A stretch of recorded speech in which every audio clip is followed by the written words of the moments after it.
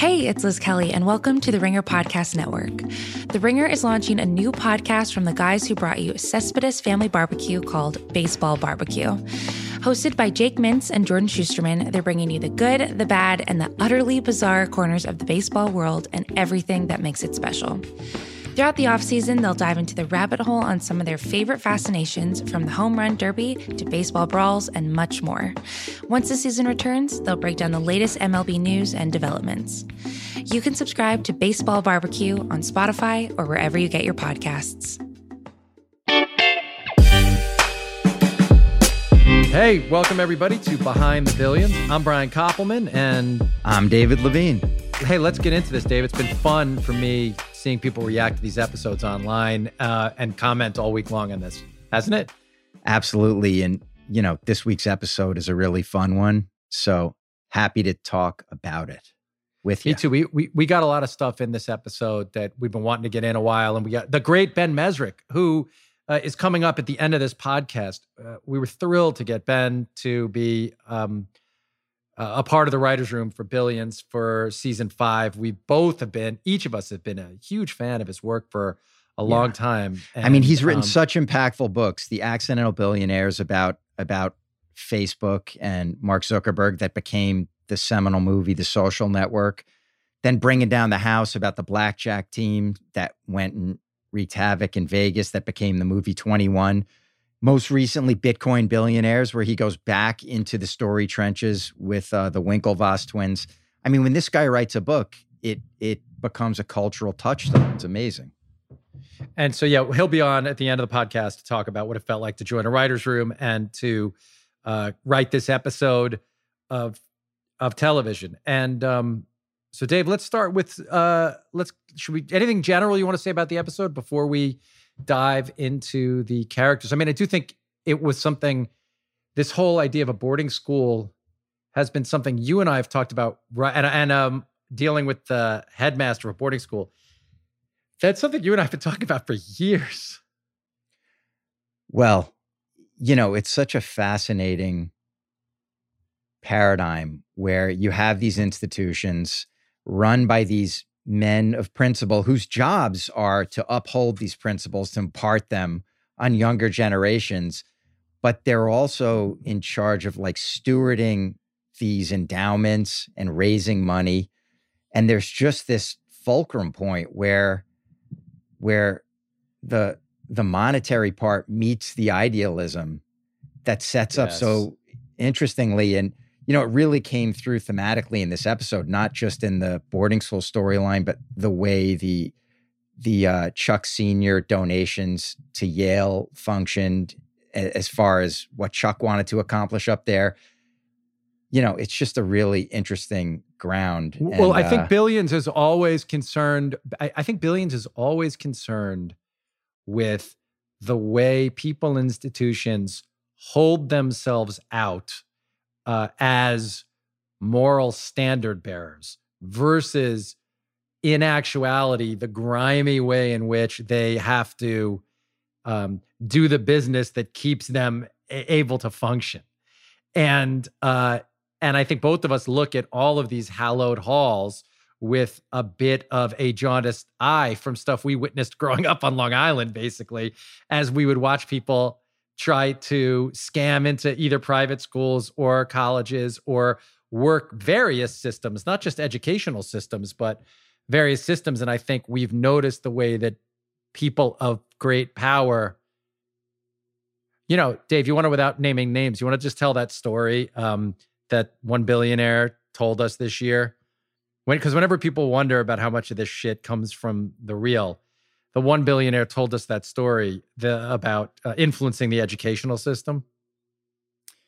Yeah, somebody was talking to us about their life experience, and I think we asked them a question about getting revenge, like had they ever gotten revenge or done something like right out of our show, and the person said they had. They told us about a loss that they had taken at the hands of a rival. And I guess he said that he couldn't go after the person because the person was too big. It was like somebody of equal size. Equal size billionaire or something. More wealthy, or somebody who had a huge company that was sort of impregnable. And the guy couldn't go after the person and hurt him in business. So he just sort of laid back and bided his time. And I think years went by, maybe like 3 years went by. And he found out that that rival's kid was getting ready to go to college. To a very esteemed institution, one of the ones in the top level of the Ivy Leagues extended. And yeah, when this guy heard, he made a call to somebody on the board or the president of the board of the university. And he said, I had a problem with this kid's parent and this kid can't come to the school. And the board member, who had been the recipient of however many millions in donations, immediately folded and was like, you're absolutely right. This person won't be getting in. And this poor kid not a poor kid, I guess a wealthy kid, but a kid who was an innocent in this whole thing, got denied their dream. They didn't get to go to this school they'd worked hard to be and qualified so it's a huge, for. And of course, it's a huge indictment of the billionaires. In that moment, you could see this as a huge indictment of the billionaire. But you have to also see it as a huge indictment of the educational institution itself. If this kid otherwise deserved to go, but they're not going to let the kid in because another rich guy's got a problem with it, it just puts the whole thing into question. And so I think it makes sense to sort of, for us to address it in that way. And I would also say, David, we've been fascinated by this ever since we read it. I just wanted to shout out Ethan Canaan's book, The Palace Thief. I don't think the movie is very good. But if anyone loves stories, they should read The Palace Thief, because all 4 stories in it are incredible. But the story, I think you and I were really influenced in the way we looked at politicians and wealthy people by reading that book as young guys. Don't you think? Yeah, that was an amazing book. And it really stuck with me as a story when somebody saw behind that curtain for the first time and saw that they're really... all this integrity and honor that was talked about was complete hypocrisy. It was certainly, even if people believed it in the moment, they were certainly willing to waive it if they had to. Yeah. For power. All right, let's dive into some of these categories that we have. Yeah, script to screen, Brian. I have no recollection of what changed in this one. So the only thing that changed really, I mean, there was. The original script had 3 scenes that we then took out after the table read because at the table read, we saw that it was going to be hard to actually put them in the finished show. And so we had to take what was a 3-scene run and change it with a bunch of different people and just grind it down into a smaller thing. I don't even want to say what that specifically was. In case the actors themselves hardly remember, I don't want to bring it up again, but we did sort of trim something. And then the other thing that might be interesting for anyone listening to this who's is a writer or is a filmmaker or wants to be one is sometimes when we write these scripts, and this episode's a good example of it, when we write these scripts, we will put a Chuck scene, an Axe scene, a Wendy scene, a Taylor scene. We'll sometimes what we call checkerboarding them, where we'll go one to the other, to the other, to the other, kind of bouncing around. And I think the original script of this was much the same. And then often when we get into the editing stage, we'll end up realizing it plays better by stringing a bunch of it together. And I think this is one of those episodes where we decided to keep certain of the scenes, where we would stay at the boarding school for a series of scenes where in the script you're saying we would cut away to different locations, different stories. Yeah. And I think the main lesson to take from that is just being open in the editing room to find, instead of looking back and saying, we definitely did it this way in the script. I think you and I have gotten good over the course of making the show at being very open in the editing room to, well, what's the best way to put these stories in an order where the whole thing will accumulate energy and power as it's going? Yeah. And I think the reverse can happen occasionally too, where we've strung a storyline together and it plays out like A, B, C, D, and we realize it'll get more interesting if it hangs over more of the episode and we go away from it for a while. Totally. Yeah, I totally agree with you. Completely agree. All right. I think when we talk to Mezzi, I think the story within the story, do you have any specifics on story within a story? I don't have that many beyond just, One thing that, we'll talk all about the boarding school stuff and the crypto stuff with Mezzi and amongst ourselves. But one thing that I definitely don't want to miss, which somehow runs in relation to this, it's not exactly the same, but this idea of this pre-show before the art show thing that we do, where Axe and Wags, get special entrance to the gallery and get to see the paintings to make a move on them before anybody else has seen them. And, in the case of this episode, Mike Prince has actually gotten a pre-show, but, we'd heard about certain wealthy collectors getting a chance to show up at Art Basel or places like that, big art shows like that, and get a viewing before the general public and make their buys and in effect, like set the market. If an artist is selling, it's a commodity that's value is going up. Totally. And then they hold it. And then, if they may want it because they love the art and they want to keep it hanging on their wall forever, but they may be making a business move and selling it at a profit. And it's just fascinating how even when it comes to art, something that's usually held out as more pure, these guys can be running an arbitrage on I'm it. so glad you brought that up because I can remember being between seasons 1 and 2 at the latest because we were down in that other office. Yeah. When you originally probably told me a story about someone doing that in Miami, like you're saying, where you had heard this story and you were like, we got to get that in at some point. And that kind of an idea can stay transferred from so we have a main board down in the writer's room, but you and I always keep a board in our office too.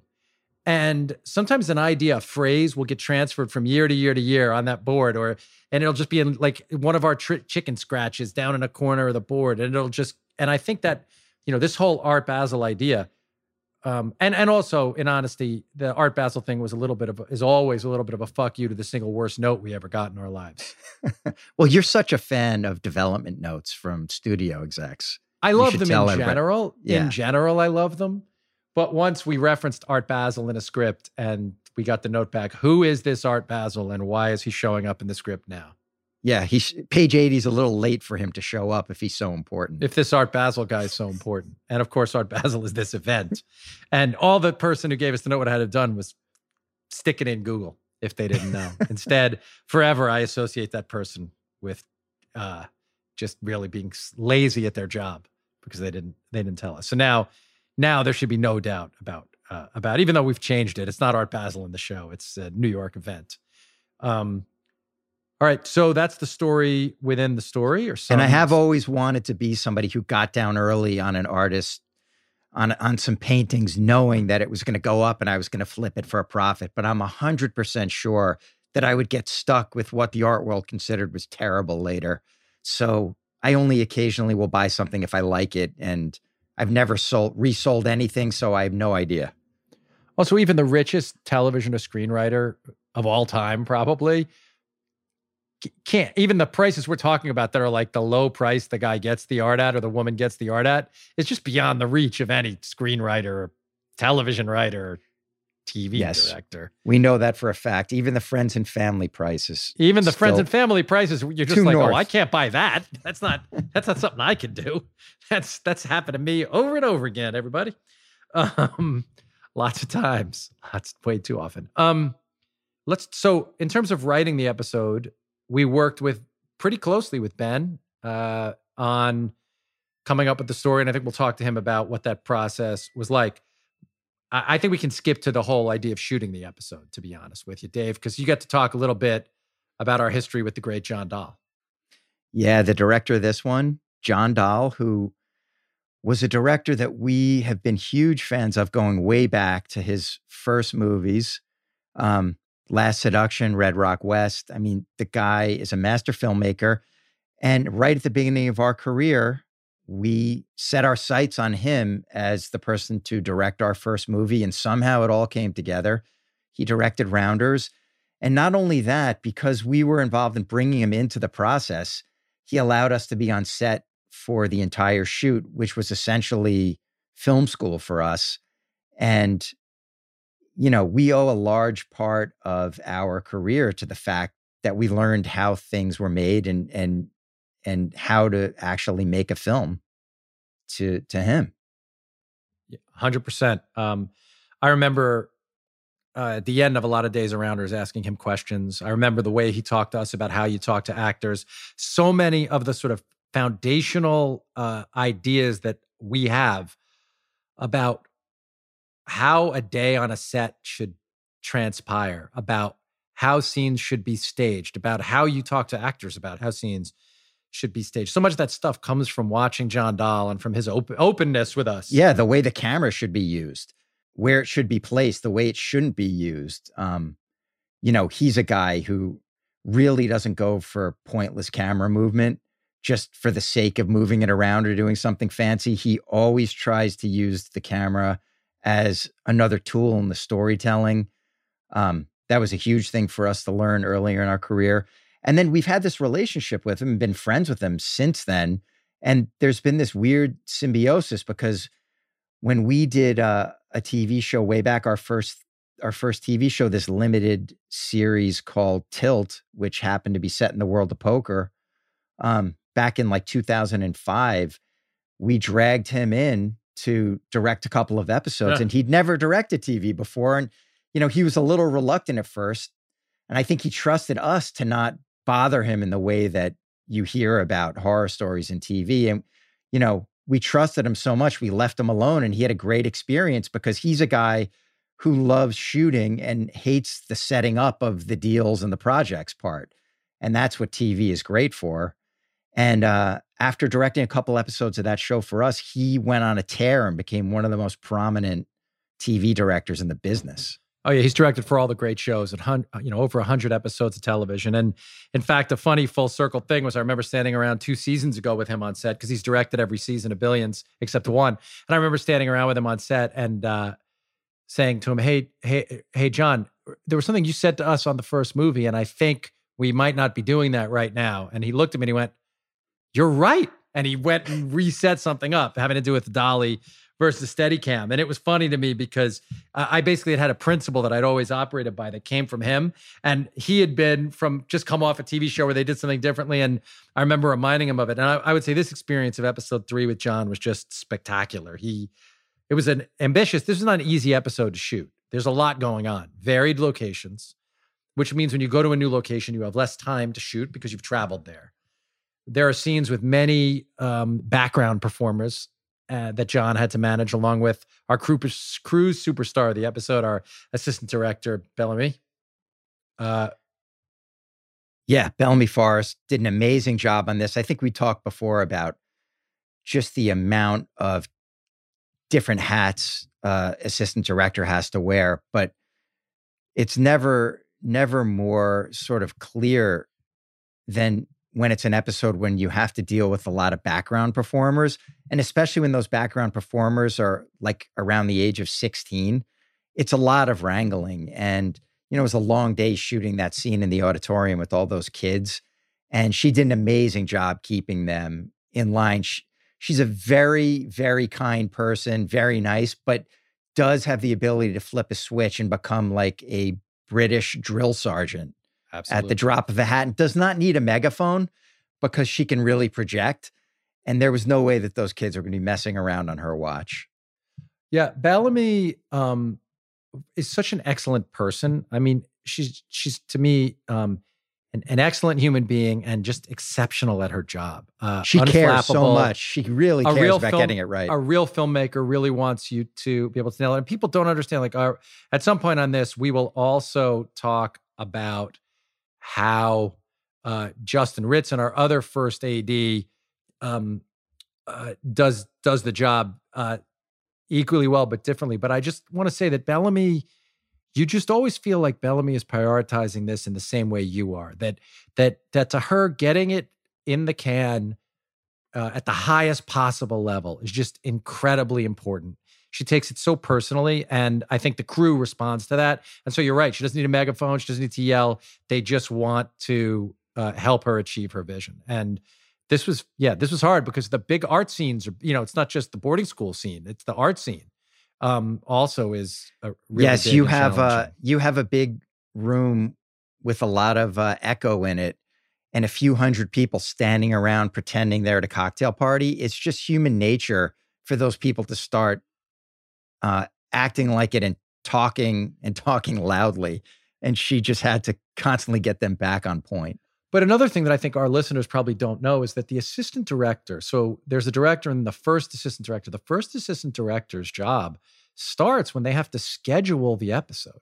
They have to actually take these scenes apart and then figure out how you're going to, within the days you have to shoot, how that jigsaw puzzle is going to fit together so you can get everything shot. And that requires you to be like a logistics manager and an artist, and as you said, a drill sergeant. And Bellamy is all of it. And so I love that we get the opportunity to shout her out. Dave, I realized we forgot one thing in the story within the story that which can lead us into talking about some guest cast, which is before we talk about the guy who plays him, I just want to talk about Hard Bob Beauford, because you and I, 11 years ago, 12 years ago, were sitting in our old office long before Billions and started just riffing to each other about this guy called Hard Bob Beauford who brooks no bullshit.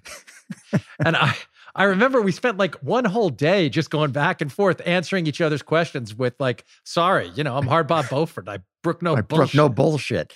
Yeah. And I think that we had visions of like, a movie that he was going to be at the center of. We were going to have a movie that started with him behind a desk. He was an oil man in Texas. Well, and you know what? Cowboy boots up on the desk, which we cadged for Clancy Brown's U.S. Attorney General.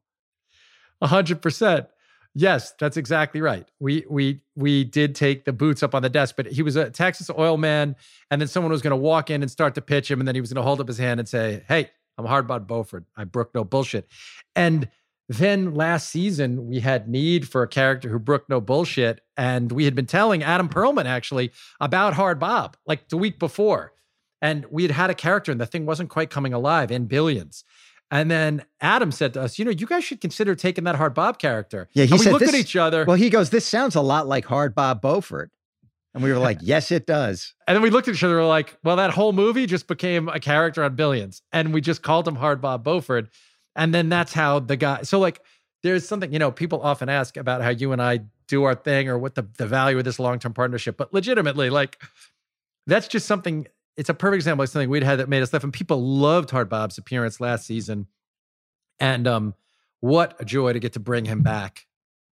Yeah, when a guest cast member shows up and just like tears into it that hard, we're automatically thinking about how we can bring the person back, even if they work in a completely different sector or whatever. We're just like, there's got to be a way. And it was fun when we figured it out, and pairing him with the great Danny Strong as Todd Krakow was really just super fun. I mean, they're a great combo on screen in this episode. Yeah, you wonder if people... So Chelsea Ross is who plays, and Chelsea's been, you know him from Hoosiers, you know him from a million things, the last Coen Brothers movie. And Danny Strong, who plays Todd Krakow on our show, if you watch a lot of TV, you know him from varied TV appearances, but what you might not know is he is one of the most important and successful screenwriters and TV writers in all of Hollywood. He created Empire along with Lee. He's an executive producer of Empire. He wrote 2 of the Hunger Games movies and The Butler, and is just a giant in the business. And we love whenever he'll come and play and hang out on our show. Any other guest cast you want to single out, Dave? Well, yeah, we knew that we needed a really strong actor to play this headmaster who was going to be such an obstacle for Axe in this episode. And it was not easy to find. And finally, I think, was it Allison who told us? Or maybe it was an internal idea. Maybe you were like, who we should get? And we got J.C. McKenzie to come do it, who's a guy who's worked with Scorsese over and over. He was in The Irishman most recently, Wolf of Wall Street, going back to The Aviator. I think I might have just seen, I'm pretty sure You might have just seen The Irishman. I was watching The Irishman and I just sent you a text and I was like, we got to get this guy to play this part. And then we called Allison and asked if it was possible. And we were so excited that he was willing to come do this thing. And he was great. And it was great the way that he carried the sort of principles of the institution so earnestly. Like he didn't protect himself as an actor at all because, you know, even though he knew that like his character was not going to prevail, like an instinct that an actor could have in that situation is, well, I don't want to look foolish. So I'll give a wink to the idea that I uphold these ideals. But he just went for it. He committed so hard. And then, you know, this takes us back to John Dahl. He's got such a mordant sense of humor. Like all of the terrible parenting in the episode, John Dahl just found hilarious. And another moment that he found hilarious was when we cut to JC's character sitting in the audience, watching Axe give this speech that basically betrays every belief the guy holds dear. And he watches this crowd of kids cheering for it after he spent years trying to teach them better. And you know, he just makes this face like he's miserable. And John Dahl just started laughing behind the camera going, look at him, just squirming there. He's just miserable. It's just so terrible. I love it. It was so funny. You know what this is making me remember, David? As much as, yes, the sort of highfalutin, The Palace Thief by Ethan Kanan was an inspiration.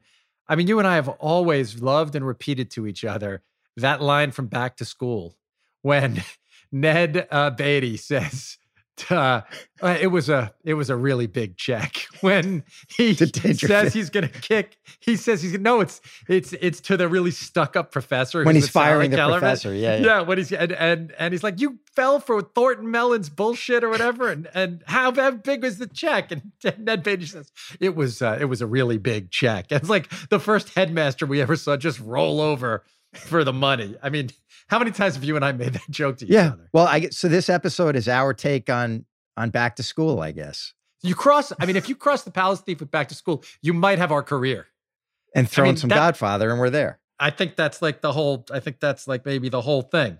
But before we jump off too far, there's another guest cast member. A very important guest cast member. Super impactful. So we got to talk about him for a while. This is an actor that we've wanted to work with for years.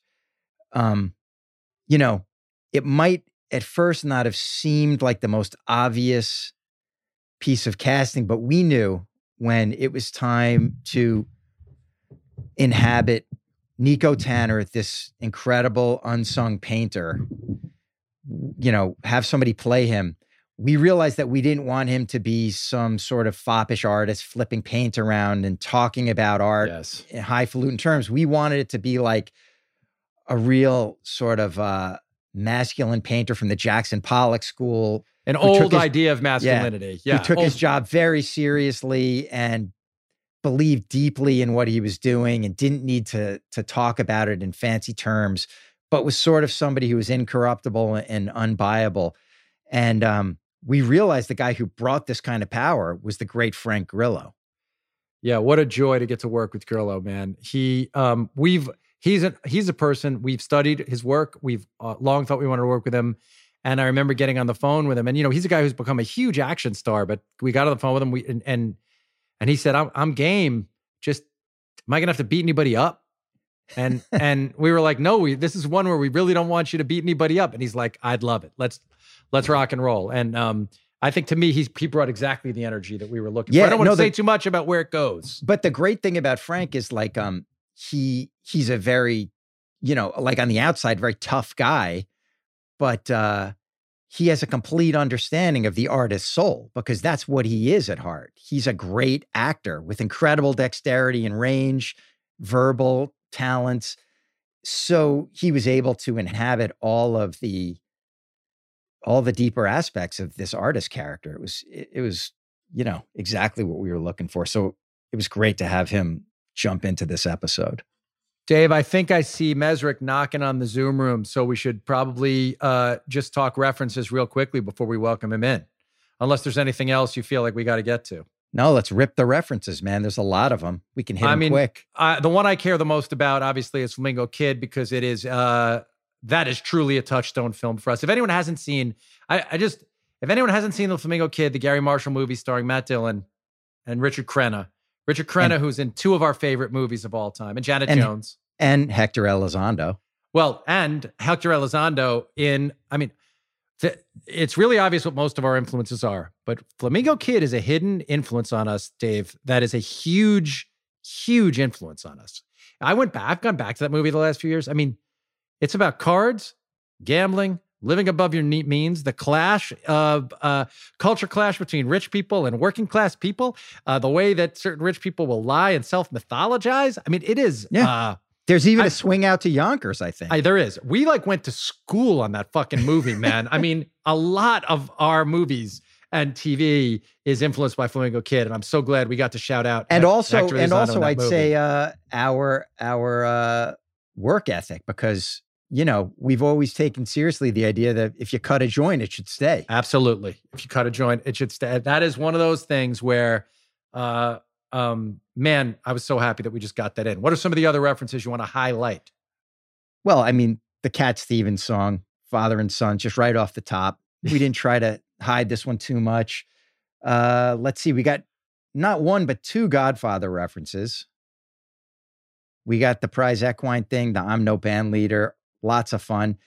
We have an incredible rainbow t-shirt paired with a great rainbow song. Yeah, getting some Richie Blackmore and Ronnie James Dio in the show felt like something that had to happen around season 5. And then there's a visit in this episode. Gotta talk about it. To the incredible Una Pizza Napolitana and the great pizzaiolo Anthony Mangieri, who's become Axe's new pizza man now that Bruno's retired to Florida. And I mean, I can't wait until the restaurants open back up in New York, because one of the first places I'm going is Una Pizza Napolitana. Me too. What an incredible pie. I wish it was easy to get it frozen into my house. I'll tell you that. And I'll say something, because it is, I agree. I'm not eating pizza right now. I've lost a lot of weight, but that's the first pizza I'll eat when I'm able to unleash the pizza monster, my carnivorous pizza monster. Again, because he does put pepperonis on there now. So you can be a carnivorous pizza monster. But also the song playing, I just want to shout out to my old music business days and music business buddies, because there was no band that everyone was sure was going to be huge more than Daniel Ray produced Circus of Power. And we got Motor in there. They didn't end up becoming a huge band. But you know what? Motor still rocks. Really good. I was never involved with that band or anything, but I remember going to see them. And I just remember the conventional wisdom was they were going to be the biggest band in the world. That didn't happen, but that song, I'm glad we got to salute it. All right, dude, we got to let Ben Mezrich in here. And I'm so excited to get to talk to Ben. And all right, we'll see everybody on the other side of that. Hey, Dave. I mean, I got to say, I'm still, every time we talk about our special guest, I still can't believe this guy gave us his time and came and actually freaking spent all this time in the writer's room with us. Best-selling writer. I think they called you like a trend starter or spotter on television the other day. I just know you by your gym teacher's nickname, Mezzy, the great Ben Mezrich. Thank you, guys. This is awesome. This is like being back in the writer's room, right? Absolutely. Well, welcome to Behind the Billions, Ben. Great to see you. Great to see your face again. This is so fun. It's always fun when Ben's in the room. That was sort of the hallmark of the experience. My madness, my own personal delusion. I get to lay it on you guys. Just a buoyancy. It was just a buoyancy and a very sort of eclectic set of ideas and references. This could only be more perfect if I had a big Lenwich turkey sandwich with me. But yes, I had the only guy in the world who wants a Lenwich sponsorship. Listen. Well, I was enjoying what New York has to offer, which is Lenwich, and I think there's an Au Bon Pain there too. It was really nice. Yes, all the specials specifically in New York, things like Au Bon Pain. Absolutely. Right. So Ben lives in Boston, and our writer's room for season 5 was in Manhattan. And Ben came down for like 3 or 4 days a week, stayed in the city and came in person for what was it, like 8 weeks or 10 weeks? It was like 9 weeks. Yeah. 9 weeks. You made a big commitment. Since the pandemic's happened, we've moved to like Zoom writers' rooms to finish the season. everything's happening remote. I'm just curious as if you wish that would have happened beforehand to save you the time on the Excella, or if you were glad to be there in person. So when Brian had initially reached out to me, and I had never been in a writer's room before, I'd never written for TV before, but I obsessively watched the show Billions. It's one of the few shows that I would watch obsessively. And so I was like, this sounds fantastic. And you were like, you got to be in a room with people. I'm like, I don't even wear pants. Like, I'm not wearing pants right now. I've never worked with people in my life because I sold my first book when I was 24. So I'd never actually been in an office environment before. But I had a blast, like all eating lunch at a table together. Like, it was so cool. I didn't know whether you had to raise your hand to go to the bathroom or anything. I didn't understand the dynamics of an office, but it was a great experience. Also, I mean, for someone who wears pajamas most days, I got to say, I mean, you were the snazziest dresser in the room by far. Not even no one. Yeah. Well, I have the clothes somewhere because sometimes I do have to go outside. But in general, no, I don't usually leave like one room of my house. So it was wild. I loved it. But, being around, it was like a college seminar. Like I being at Billions, I mean, I don't know if people, I guess your listeners know, but it's a totally different environment than you would expect, I think. I mean, you have really top smart people coming in, giving seminars on the stuff you're writing about. And you couldn't imagine a more like perfect writing experience, at least to me anyways. Thanks, man. No, I was thinking about, when you and I you were on my podcast, The Moment, and we did the whole thing about your life. And I think people listening to this are really fascinated by the way the specific stories of, not just the stories, but sort of like how a television show is created. So how was it different or the same from what you pictured? Because obviously you're this incredibly successful novelist. You're not novelist. I mean, you are a novelist too, but you're a nonfiction writer primarily, or that's been your biggest success. But you've had these movies made from your books, so you've been on sets before.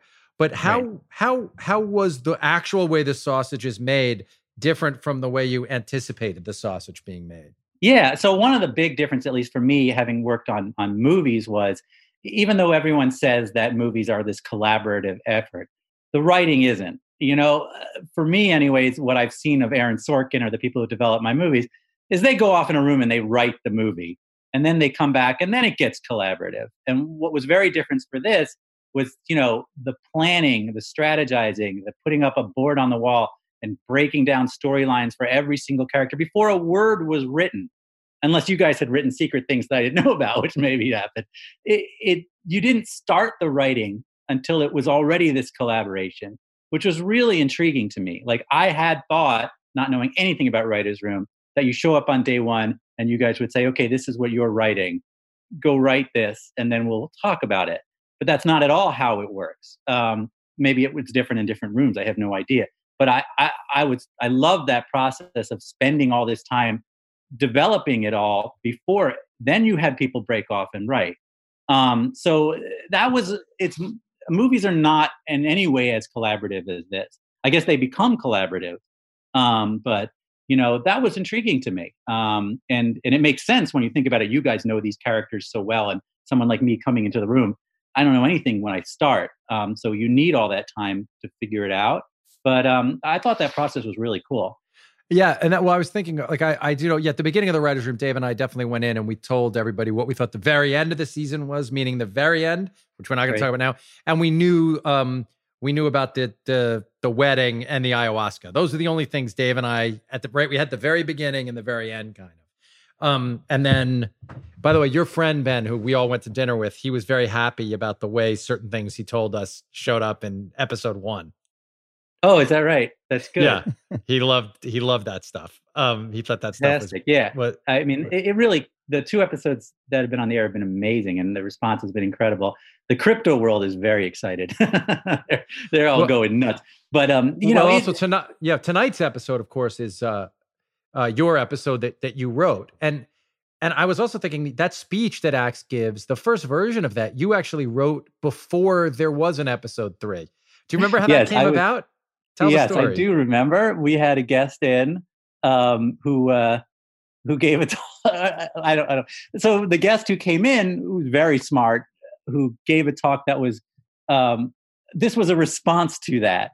And no, explain it. Thinking, You just don't say the guest name, but tell the story. Tell the story. What Ben is talking about is sometimes we have people from the world of finance, influential people, also from the world of law and prosecution who come in. But in this case, a person came in very successful, but had sort of, would you say like anti-capitalist approach? Yes, like he basically is coming in with a very anti-capitalist, it's very virtuous, I think you would say, way of looking at how bad capitalism is and how we need to find a new structure to make this world a happier place, and all these ideas of basic income for all of these different ideas, which all are really great and sound good, and a lot of people probably embrace them. I think you were relating heavily to Bobby Axelrod at this point, right? Though, because I was listening to so this much guy time talk, thinking, and I was trying to get inside who this guy really is and what he really thinks. And I had my Bobby Axelrod head on because that's who we're writing about, and I agree with a lot of what Axel thinks as well. And so my response was probably not one that a lot of people may agree with, but my response was no, like greed is good, and the whole sort of response to that, the way Axe would respond to it. But that was my visceral response to it too, as someone who loves capitalism. Well, the next day you came in and you said, I think here. Well, Brian, you were like, go write that down. I want you to write down what you're thinking and actually say it. And well, that's an interesting thing about a writer's room, right? So yes, I turned to you and I said, write down how Bobby Axelrod would say all that shit. Go ahead and do that's it. Exactly. He came in and read it off his phone, I think. I did. I wrote it on my phone in this furious anger while sitting at Lenwich eating a sandwich. And I showed up the next day and I was like, I'm going to read this screed. And I don't know if everybody in the room loved it or not, but I knew that this is how I would respond to that if I were Axe. But also, I felt it was a relevant response. And I loved writing. Like that was one of the favorite things that I wrote because it was just so fun to come from that voice. And obviously I went farther with Axe than I myself would necessarily. Well, that's what I was saying. But then that wasn't even originally, I remember we liked that speech so much, Dave, that we were all trying to figure out, well, how do we get that in Mesrick's episode? Right. How do we structure Mesrick's episode to let that speech land? And beyond that, it was like, how do we take this and how will this play for maximum effect? Who's the perfect audience for this? If he's talking to hardened business people or something, it's not going to be as impactful. But when we figured out that we could engineer it so that he was talking to an audience full of like prep school kids who were in a malleable moment, it would be, super fun. Anyway, he ate that stage up too. When he was up there doing it, and you guys, I was on set watching when he did that. It's just, you get goosebumps watching him say those lines. It's so amazing. And as a book writer, you never get that feeling. You never get to watch somebody read your writing, or else you're creepy, basically. But like the idea of someone taking what you've written and then doing it in front of cameras, it's just really cool to watch. And that was awesome. It was awesome. And you also sort of alluded to something that's important, which is the stuff that we all write in the room when we take on the voices of these characters. You have to believe it in the moment when you're writing it. It has to be coming from like a place that's very committed, but you don't have to, as a person, really espouse all the beliefs. I mean, it would be weird if everybody was on these polls taking these beliefs. You just have to believe it in the moment you're writing it, seeing it from the point of view, and then it has to be interesting. And then that's the debate that's in the show. Right. And I'm sure, but you guys probably get a lot of sort of people who assume that's what you think, or that's what you believe, especially because you write these characters so real. But, obviously I know you guys, you're not Axe. You're not Axe. No, I mean, in my politics, if you follow me online, you're the opposite of Axe. I'm certainly don't agree with Axe's screed at the end, but it doesn't matter. I agree 100% with what Levine and you were saying, which is when I'm writing Bobby Axelrod, I 100% am not judging what he's saying. I'm trying to actually mind meld with what that character would be saying, and with Mike Prince, and with Chuck Rhodes, right? And with every one of those, with Wendy Rhodes, with Taylor Mason. I mean, that's kind of what you have to do. I will say one of my faults as a writer, and I get attacked by reviewers a lot, is that I fall in love with my characters. And I write a guy like Axe. If I were you and had written Axe for the years that you've written Axe, I would be becoming Bobby Axelrod, because I do fall, when I write about the Winklevoss twins, I want to be a Winklevoss twin. And when I wrote about, like, any of my books, I do become their best friend. And so for me, it actually does meld into my personality, into my life. So That's while interesting. writing that scene for Bobby Axelrod, I didn't just believe it in the moment. It sort of does inform me a little bit. I mean, that could become a problem in a nonfiction atmosphere, but our show is fictional. And then something that you'll find is the more persuasive one of these characters tries to be, the more the show can present how that point of view might be undercut. Like, there's something about protesting that much that suddenly shows the other side, and then that's what the audience can often take away. Yeah, absolutely. But it's neat having characters that are so vicious in a way, that they're so over the top that a normal person on average could never say what Axe does, or what Chuck Sr. says, or even Chuck for that matter. They take it all to that extreme. But for me, it's just so attractive when someone, like, I get why Fox News is so popular. I get it, because there's something so attractive about being that monster in that moment. And the whole charisma of a character like that, it affects me when I'm writing it. Did and normally when you become an expert on a subject matter and you write your book, you're able to kind of move on. With this crypto thing, obviously this expertise that you have, you had to keep becoming even more expert in it, because you had to kind of teach it to us. And is that's not normally a part of what you go through, right? No, I mean, usually, for most things anyways, you write a book and then you move on to the next book. So you're sort of, you dive into that world for a little while and then you dive into the next world. Crypto's a little different, because I've been following the Winklevoss twins for a long time, and when I wrote that book, I knew nothing about Bitcoin. And then I got really into the idea of Bitcoin. I don't own any Bitcoin, which, is... You want to do the financial disclaimer? Yeah, I don't. I never have. Ben Mesrick does not, or never has, held Bitcoin and is not advertising for it or advocating. Just to be clear, no one in the writer's room believes Ben on this point. I just want to say, I really don't. Nobody believes him. Well, that's the beauty of crypto. You don't know who owns it. My whole career has been spent watching other people get really, really rich and writing about it, and yet not owning any of it. I was on Facebook in 2007 and didn't get a penny from Facebook, and I wrote about Bitcoin. And I don't own any LaCroix. I don't have any LaCroix in my house.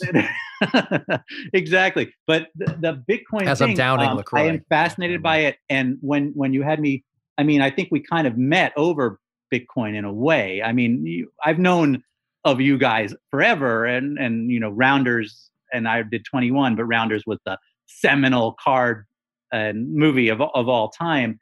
So I've always followed you guys, but never known you until this Bitcoin thing, which is kind of an interesting way we met. I wrote Bitcoin Billionaires, and we had a conversation about that, and then into Billions. But so I knew that I think that crypto is something that makes sense, obviously, because people like Axe are not going to be avoiding that world. It's going to be around them all the time right now. So it made sense. So I have become an expert on crypto, similarly to how I became an expert on Facebook previously or whatever. Sometimes these stories have legs that you just have to continue with for forever. I have a question for you, Ben. One thing you talk about, and you talked about on my pod, and you've talked about interviews, and you told the two of us the first time we spoke, was, when you write your books, you basically don't really rewrite, and you don't really deal with a notes process. So here, it's a process of, like, you write, you get questions and comments from us, you write more, there's more, you outline. What was, you stayed incredibly positive through it. You kept doing the work. You made it better every time. It was really a perfect kind of process in that way. But I'm wondering from your side of it, what did you do to flip? People always want to understand how people take critique, criticism, or notes. Right. How did you process all that, since it's so not what your normal process is? Yeah. So yes, normally I'm one of those people, for better or for worse. I write a book, I hand it in, I never look at it again. The editor will call me up and say, I want to change this. I'm like, go ahead, do what you need to do. I'm pretty much done. And it's very different in the world you guys are in. there's drafts. Like I remember the first day you gave me, or not the first day I started writing my episode, you give me this stack of note cards. I'm like, what are these? Like, what do you do with these? And I had to talk to you. I had to talk to Adam. I was like, so what do you write on these? And he's like, you break down the scenes and then you line them up. And I'm like, what's going on here? Like, I didn't know anything about that stuff. And then you line up the cards and then we talk about the cards and then you reline up the cards. And then but this is a totally different process than how I would write my book, obviously. And then there are drafts and then there's writer room talking about it. And then you guys, and so, for me, first of all, I'm not one of those people who has a problem with criticism. Like I totally get if I'm going to hand something in and someone doesn't like something, I'm never, I have none of that negative ever. I'm always positive, optimistic, and I love everything. And you guys know these characters so well. And also your dialogue is so strong that if you had, something that didn't work, then I knew it wasn't right, So it wasn't like someone random executive somewhere was calling me up and saying, this doesn't work. It was the guys who create this show are saying, this doesn't work. And that's a big difference. I mean, the credibility factor is enormous. But really, I like the process. I went into this thinking I'm going to learn. Because for me, I've never done TV before, but TV is obviously the future of content. This is the golden age of these streamers, and even it's going to be even more so after all this craziness. I think this is where everyone's going to watch everything. So if I want to learn how to tell stories, what's better than learning from the masters of this? So that's how I went into the process from the beginning. But I loved it. I mean, I really think it got better and better and better. And that's not something I would necessarily say if some random Hollywood executive was saying, change this or change that.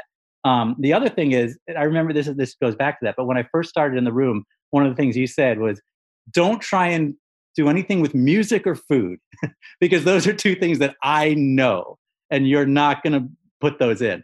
And I felt the same way about a lot of the things you were changing, because it's not just music and food, but it's like certain aspects of dialogue, like comedy, like the funny things, you know how those guys talk to each other. The references to movies and stuff like that. I mean, you almost need to bring along Google with you for every conversation, because it's an encyclopedic knowledge of movies that you put into every single scene that I could never pull off. I don't know the movie world like you guys know the movie world. So it really just got better and better and better. Yeah, the drafts did get better. And then when you watched the episode, what did that feel like when you finally saw like the finished it was episode? Unbelievable. I watched it with my wife, Tanya. Tanya and I watched it, and it was like, wow, like some of it is just like, it's incredible. The opening scene for me is my favorite, one of the favorite things that I've done. It's a quick scene. It's not a long scene. And it's a kid, right? And kids, you never know how a kid's going to do, but it's so strong. It's like watching, a movie like The Social Network or a John Hughes movie. It's a great, that opening minute to me is really great. And then the act speech, to me. Well, yeah, these are things you came in. I mean, these are things that were this whole idea of the crypto farm, and then carrying it forth from the first episode to this episode, and the way it manifests.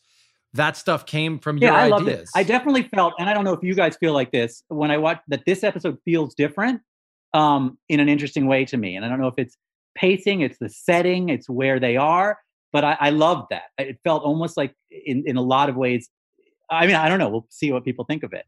Well, no, but it also, because it's about Axe as a father too, right? Right. So, which we haven't seen in the show really in a while. Right, it's those ramifications. So that power stuff. Look, you're always fascinated, seems to me, in your work.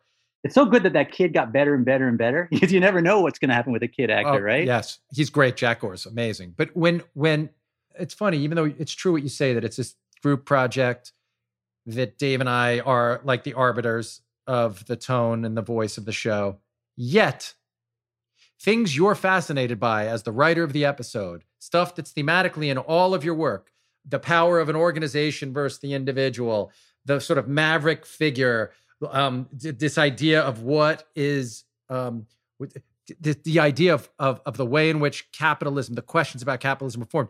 It's the stuff that you've been writing about in many of your books, and that's all in the episode. It's in there. So your voice got through, Yeah, the themes that I'm obsessed with, and also the father and son thing in a weird way. That's been in a lot of my books and stories, is like the kid who's, going against authority, like these are themes that I always deal with in my books, whether it's subconsciously or consciously.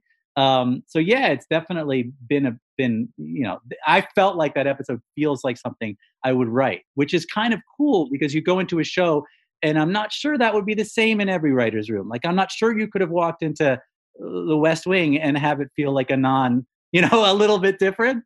I don't know what other writers' rooms are like, but it was an incredible experience from beginning to end. And the fact that I got to get a little bit of my voice into an episode, I mean, it's unbelievable to me. Because also, as such a huge fan of Billions, as I know anybody who's listening to this is, it's like when that guy, was it Journey, where that random fan becomes the lead singer? I mean, Ariel Pineda, yeah. Yeah. See, there you go. See my music knowledge, my tiny music knowledge. It's like suddenly Arnel Pineda. I did not Google. You guys see, it's Arnel Pineda. Yes, it's joining this this incredible thing in progress already, which is really, still getting to have a word in there is unbelievable. It was great. It was really good. Great. Yeah. Dave, do you have anything else for Mezzy before we let him go? By the way, Mezzy is not really his nickname. Don't, I think I'm the only person who's kind of allowed to call him that. Yeah, Mezzy, my baseball. Did I tell that baseball story on our last podcast? I don't know if I did. No, just in the, you've told it in the right room. You told it in the room and it stuck. And for us, you'll always be Mezzy. I will always be Mezzy. I was a little league baseball in Florida where they and I'm a horrible athlete in every way. I've never hit or caught a ball thrown in my direction. And I hated it. I was miserable. And I said to my mom, I want to quit. I need to quit. And she goes, you can quit, but you have to do it yourself. So I called up this Southern coach, like serious baseball guy. And I'm like, coach, I want to quit. And he goes, Mezzy, are you going to be a quitter all your life? And I was like, yeah, that's okay. And I hung up and I felt so good. I had quit and I was going to be a quitter my whole life, but that's the Mezzy story. You did not quit on us, Mezzy. You came through. Thank you so much, dude. It's so great to have you here on Behind the Billions. People can find Ben Mezrich on Twitter and on Instagram. And Mezzy, tell us about, quickly before we go, in case people want to know, tell us about the Charles Dickinsonian thing you're doing right now. Yeah, crazy. So the Boston Globe is publishing a serialized novel by me. A couple chapters every day. It runs on the cover of the newspaper and online at bostonglobe.com. It's a Da Vinci Code style thriller set in and around Boston. It's been an amazing experience, huge response. So you can go on bostonglobe.com and read the whole thing there. And it was like an old Dickens kind of project, a serialized novel in a newspaper. Great opportunity. Yeah. Amazing. We'll talk to you soon, man. Thanks for everything. Thank you, guys. Awesome time. All right, so that was the great Ben Mezrich, everybody. And we hope you liked this episode of Behind the Billions. We will be back next week after episode 4 with another awesome special guest. Keep telling us what you think of this or what you want to know on Twitter. I'm there at Brian Koppelman. He's there. You're just at David Levien, Levien, right? That is correct. You're still spelling it that way. You're holding firm to the Levien spelling. I have to stick with it at this point. I'm committed. All right, Dave's pod committed. Okay, everybody, we'll see you next time.